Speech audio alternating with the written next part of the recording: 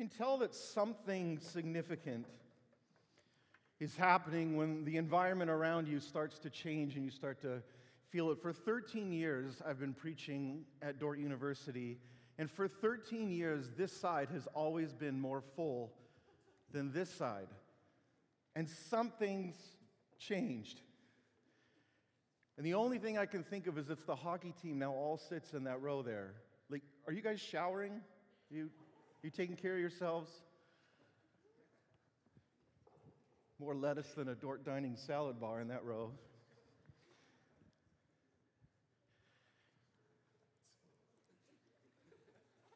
Sorry, dad joke. We want to talk today about the sharing of the Holy Spirit. As we've seen sort of this progression take place, there's been a movement where we're going to switch almost in the next couple weeks in chapel, almost following a pattern like a Pauline letter, where he often starts off with a lot of the indicative of describing the way that things are, and then moving to the imperative of, and this is what it means.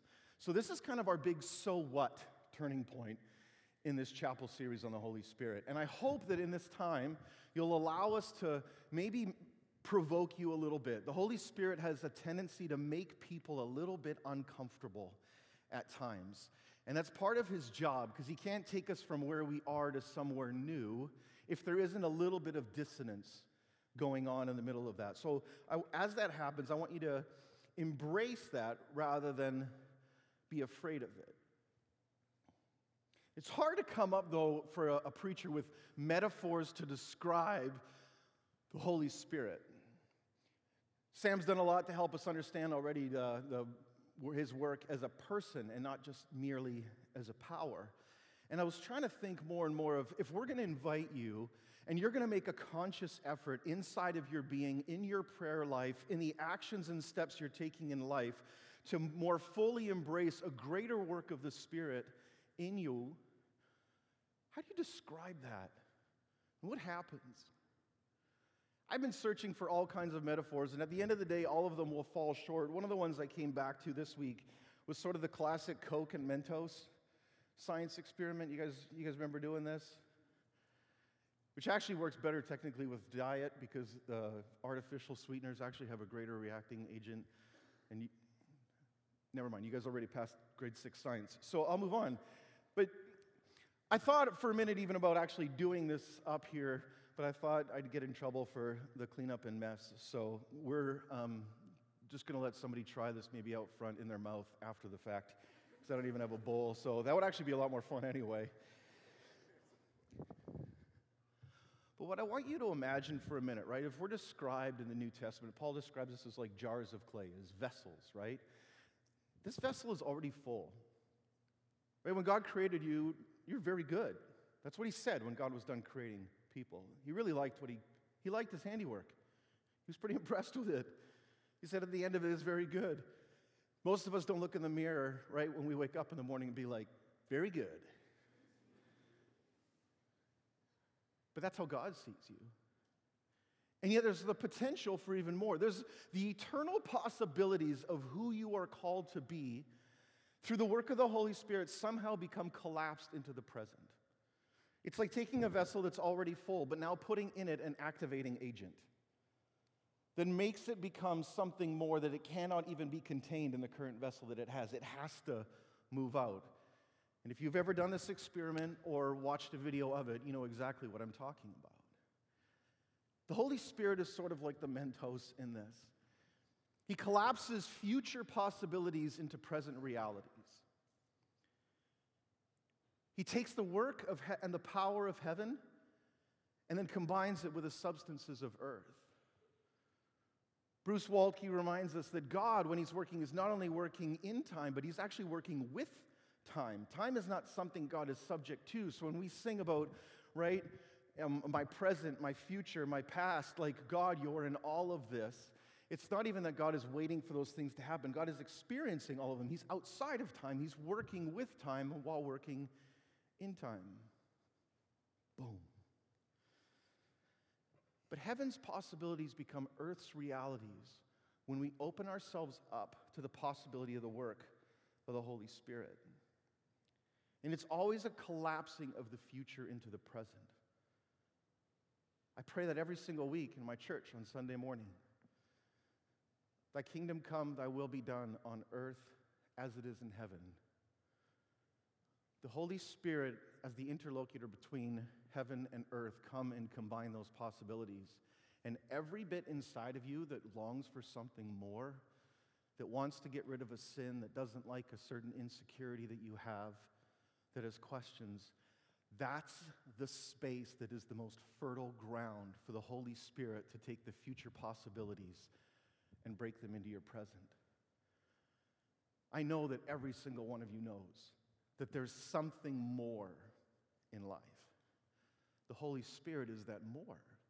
And He cultivates a hunger for that more, and then He delivers on the more.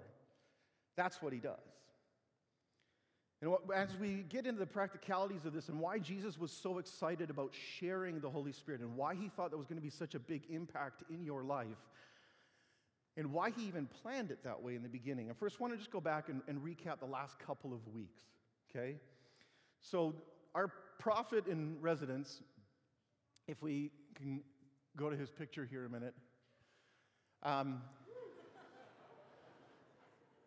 This is Pastor Sam Ashmore, circa 2012, in a Dort promotional video.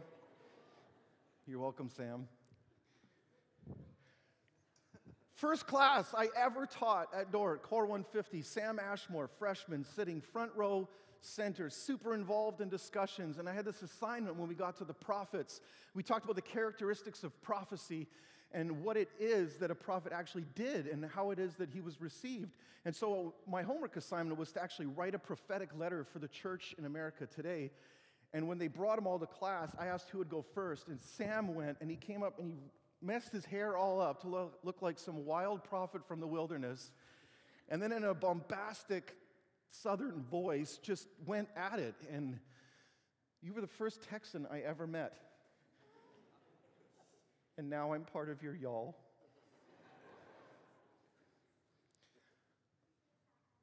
But what's so fun about all of this is the student has become the teacher, and I've been taking furious notes the last little while of the things that Sam's been teaching. And my 4 highlights that I got the last couple weeks were this: that Jesus' identity as God's beloved Son precedes His power as Savior.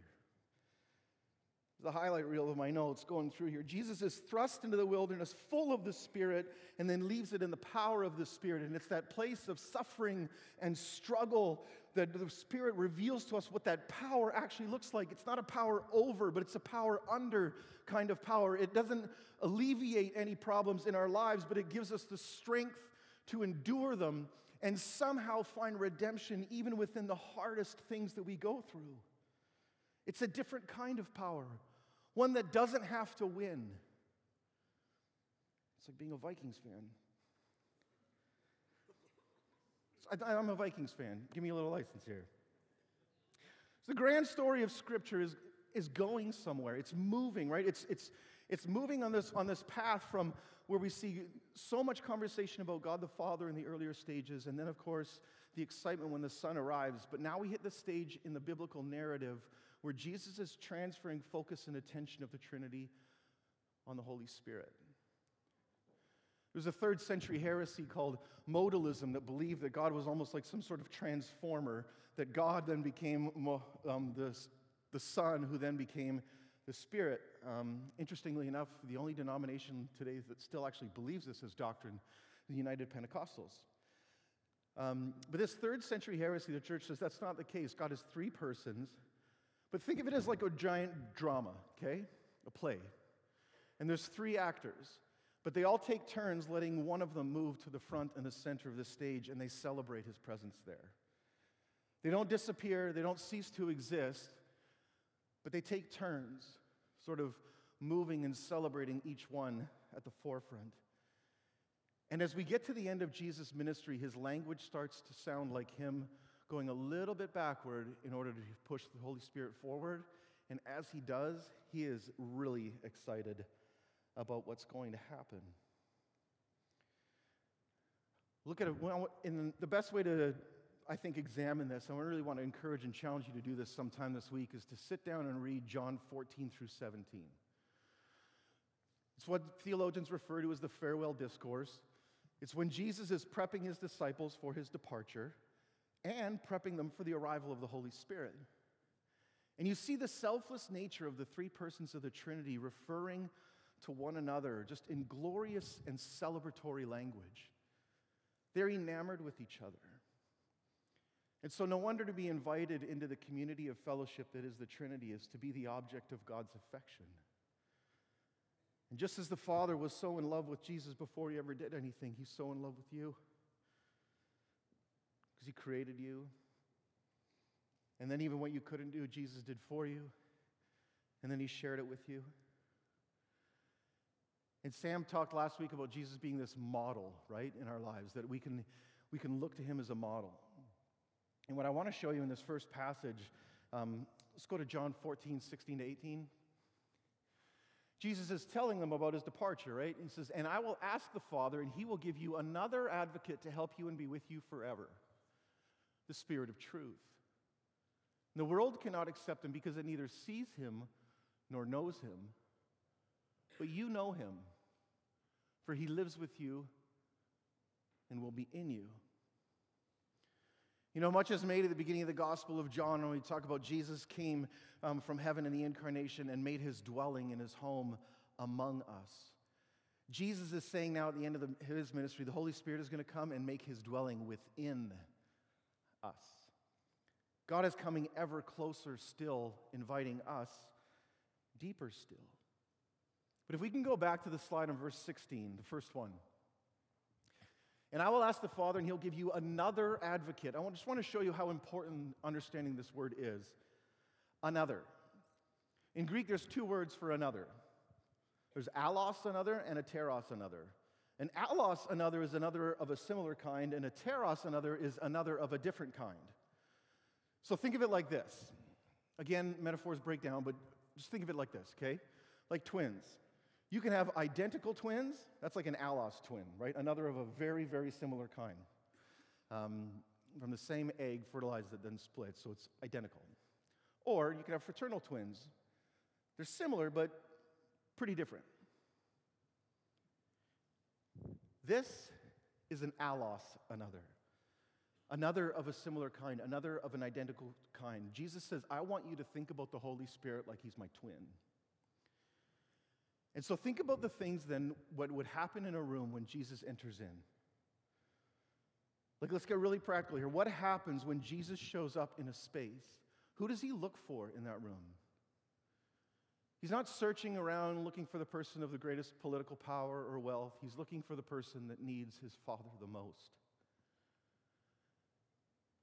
If we want to follow in the footsteps of Jesus and follow his model, the very practical things that Jesus did because of the Holy Spirit in him are the same kind of things his church is going to do because of the Holy Spirit within them.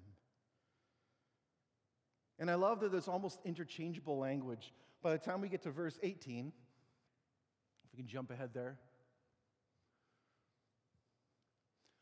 I will not leave you as orphans. I will come to you. Wait a second, you just said you were leaving and the Holy Spirit was coming. But apparently the Holy Spirit is so much like Jesus that it's basically as if Jesus himself shows up. My wife roomed with identical twins when we went to Dort. And I couldn't tell the difference between the two of them. One was named Lori, the other one was named Lois. Every time I met him, I was like, hey, Loris, because I couldn't tell the difference.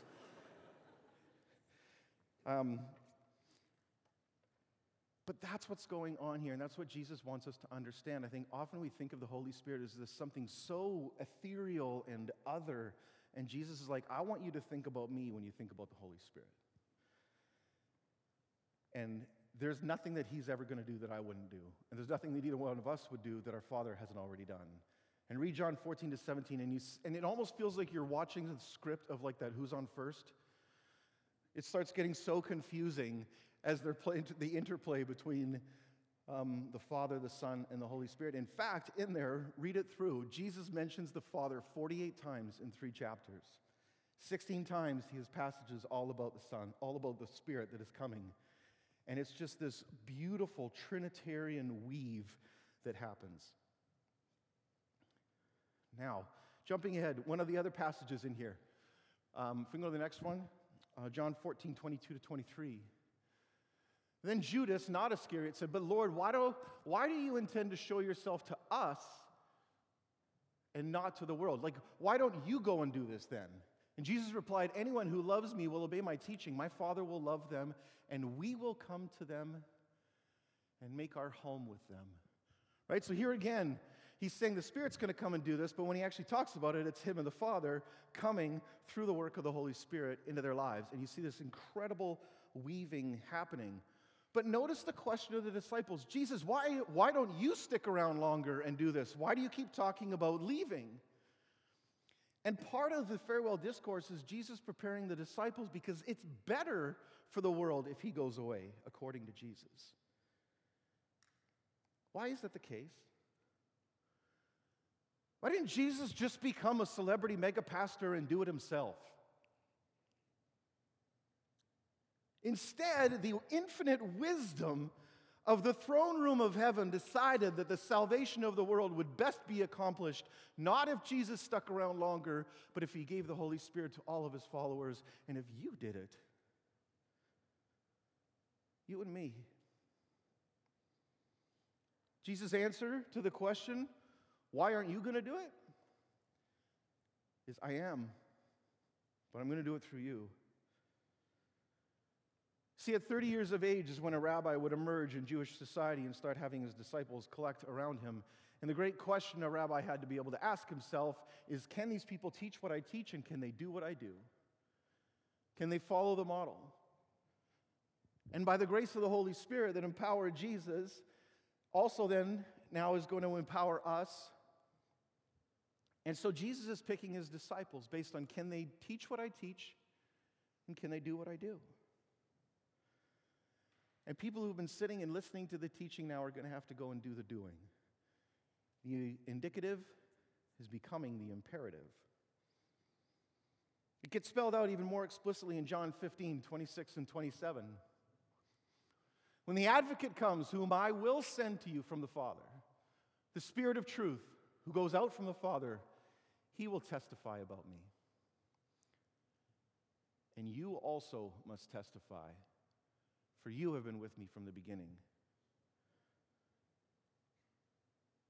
It's not should testify, it's must. And yet, is there anything that scares a modern day Christian more than a command to go evangelize the world? It's probably right up there with public speaking and snakes in terms of our top fears. You want to make someone nervous, tell them to go share their faith with somebody. We get freaked out by this. But why? Look at what Jesus does. Every room he enters into, every space he arrives at, all he's doing is seeking to listen, to understand, before he even seeks to be understood. And he tells us that's the way that we should do it. And he finds the place of pain in people's lives. And he tries to become, and he does become, good news to them. Sometimes with words of encouragement, sometimes of friendship, sometimes a new community, sometimes healing. If I want to become like Jesus, and I want to see the Holy Spirit come alive in my life, I need to be able to walk into a room and be motivated by the same things that Jesus was. Am I more interested in somebody else receiving some good news in this moment than I am me? And if we can begin to make that switch, that might be the single biggest lever of spiritual maturity that can be pulled in our lives. When our preoccupation becomes about the betterment of something other than ourselves. When the motivations for me choosing my career aren't about because it's going to create comfort and security for me, but it's going to create transformation for this community, now we're talking. When our motivations start to become replaced, and I want to let you know, if you're inviting the Holy Spirit into your life, this is what he wants to do. He wants to free you from the prison of selfishness and allow you to motivate and change your life to be driven by a love for the other. Because watch, all the gifts that are coming of the Spirit, all the workings, all the fruit of the Spirit are all things that cannot happen in a vacuum. You don't learn to exercise the fruit of patience in a vacuum, living by yourself. You can only learn to be patient and exercise and give someone the gift of patience when it's given away. The Holy Spirit will increase within us an ever-increasing sense of hospitality. Think about Jesus' mission statement. I have come that you would have life and have it to the full. So if I'm going to be like Jesus and I'm going to follow this model, then part of my mission in life has to be being able to enter into a scenario and say, I have come that they would have life and have it to the full. Not I have come that I can create for myself the best life that I possibly can, but I have come just like my Savior, and not in the same way, but in a modeling after, to be the best news in this person's life.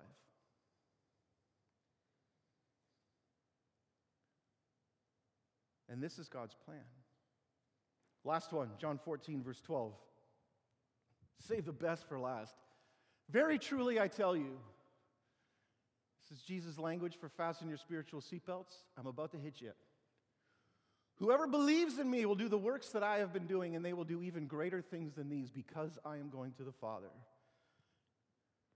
Door University, you take the Bible seriously, right? It's not a rhetorical question, right? Okay. Right? Yeah, okay. Jeremy does. Thank goodness.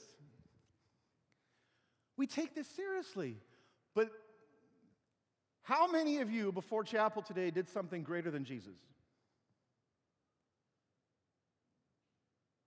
Really, nobody?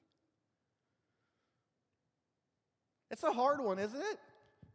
Because we think greater and we think in earthly terms, right? Elevated, more substantial, on a bigger stage, with more followers, a greater TikTok influence. Not Jesus. He was so excited about the work of the Spirit because he wanted to see it happen in your life and in mine. And wouldn't it be just like the King of Kings to lay down his life and his greatest glory, not for himself, but for his church, to change and transform the world? In the coming weeks, we're going to talk about how that happens and how his plan actually is to get executed as we look at the book of Acts and the fruit of the Spirit and the gifts of the Spirit. And as you got questions about that, I want to invite you to the panel discussion tonight with Campus Ministries and the Theology Department. We're going to walk in, we'll have a Slido up on the screen, and you can ask any question you want to about the Holy Spirit, and we'll do our best as a team to answer them all for you. So I want to encourage you with that. Band, if you want to come on up. And we'll be in SB 1606 tonight from 8:30 to 10, and we would love to see a bunch of you there. Bring your questions, and we'll wrestle through them together. Will you join me in prayer?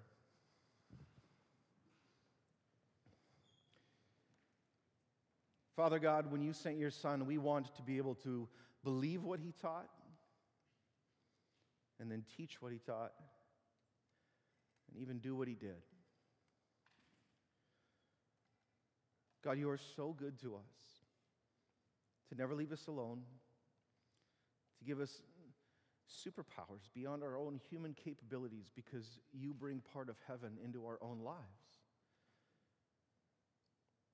And you make future possibilities become our present realities.